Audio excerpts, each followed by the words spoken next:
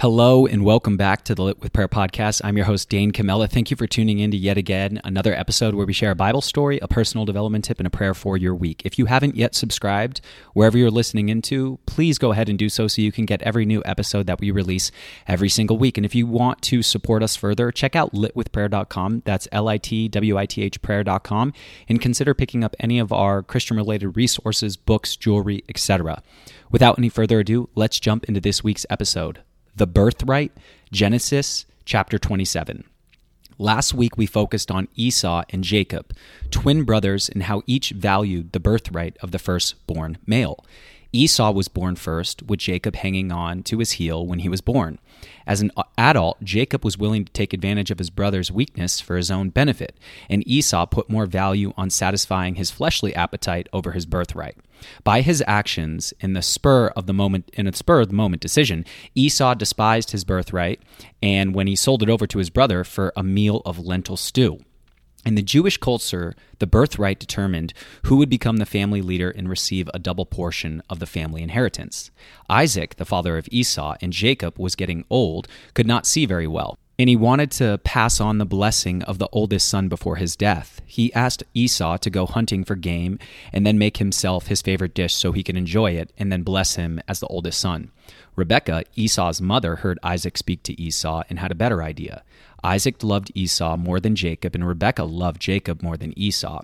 She told Jacob that she would prepare a delicious meal for Isaac, her husband, and that he should pretend to be Esau and go and get the blessing instead of Esau. Rebekah prepared a great meal for goat's meat for her husband, and Jacob took it in with him to eat.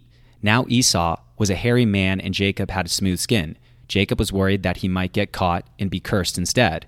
Rebekah had more tricks up her sleeve. She had Jacob take animal skin and put it on his back and his neck. She clothed him with Esau's clothes so he would smell like him and sent him in. Isaac was a little nervous because he said, "How did you get this game and animal so quickly?" Jacob lied and said that God had blessed him and he was able to get the animal very quickly. Jacob said, "You sound like Jacob," and he started to feel his arms and said, "But you feel like my son Esau." Since he couldn't see properly, he asked Jacob if he really was Esau, and Jacob lied and said yes. Isaac blessed Jacob with the birthright blessing of the oldest son. He pronounced blessings and prosperity over him and gave him the blessing of ruling over the family. He blessed Jacob with the blessings of Abraham, which would be passed down from generation to generation. Jacob deceived his father and pleased his mother. As soon as Jacob left his father, Esau came in with his savory meal prepared for his father. When he found out that Jacob had already been there and received his blessings, he started sobbing and asked his father if the blessing had left him. Isaac was very upset, for he knew that he had been deceived, but he could not take back the blessing. He did give Esau a blessing, but it was not the birthright blessing. From that day on, Esau haunted Jacob and wanted to kill him because he had taken advantage of him with the birthright sale for the stew, and now the firstborn blessing was stolen from him. Rebekah heard that Esau had murder in his heart towards Jacob, so she instructed Jacob to leave and go to her brother's place for safety and find a wife there. She would let him know when it was safe for him to return home. Little did she know that she would never see her favorite son Jacob again. He was gone for many years, and Rebekah died before his return. Isaac and Rebekah played favorites with their sons, and it only caused more trouble and heartache. Although it was prophesied that Jacob would become the leader of the family, Rebekah's plans for her son's blessings would later cause him heartache, and he would greatly be deceived by Laban, Rebekah's brother. In his family, we see parents picking favorites and a mom using lies to deceive her great favorite son the birthright blessings. You may have experienced favoritism within your own family and feel bitter towards your siblings. Perhaps one is very talented and gets all the parental praise and you don't. Thank the Lord, the family of God is totally different. When you become a child of God, you are God's favorite when you realize how much you are truly loved by Him. Every blessing in God's word is available to you when you believe that He loves you. You don't have to earn it because it's a free gift from God. Claim your promises today and focus on His love for you. Personal development tip of the week.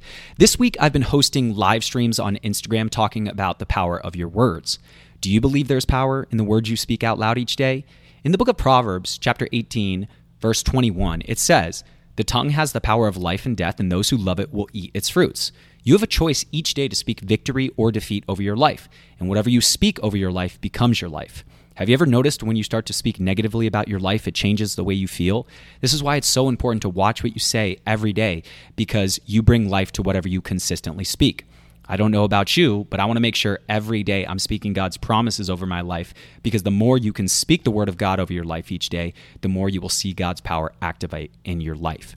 If you're listening to this podcast and you want to answer the question of the week, you can go over to litwithprayer.substack.com and let us know your answer to this question. But I have a question for you. What do you need to work on when it comes to the words you speak about your life and others? Let me know in the comments, and I look forward to reading all your comments. Prayer for the week. Lord, thank you for giving me hope that I can live each day in victory. Although negative circumstances may discourage me, I lean on you for strength and guidance. I want my life to reflect your goodness and grace so that others may come to know you as I do. In Jesus' name I claim, amen. Guys, thank you so much for tuning into this week's podcast. If you enjoyed it, make sure to share it with a friend. You never know who might need to hear a specific message for a specific circumstance. And make sure you subscribe and leave us a review if that's possible wherever you're listening in. And if you want to support us further, go to litwithprayer.com, LITWITH prayer.com, and you can pick up any of our resources, books, and devotionals to support our ministry. We appreciate you. God loves and cares for you, and have an amazing rest of your week, and I'll see you next time.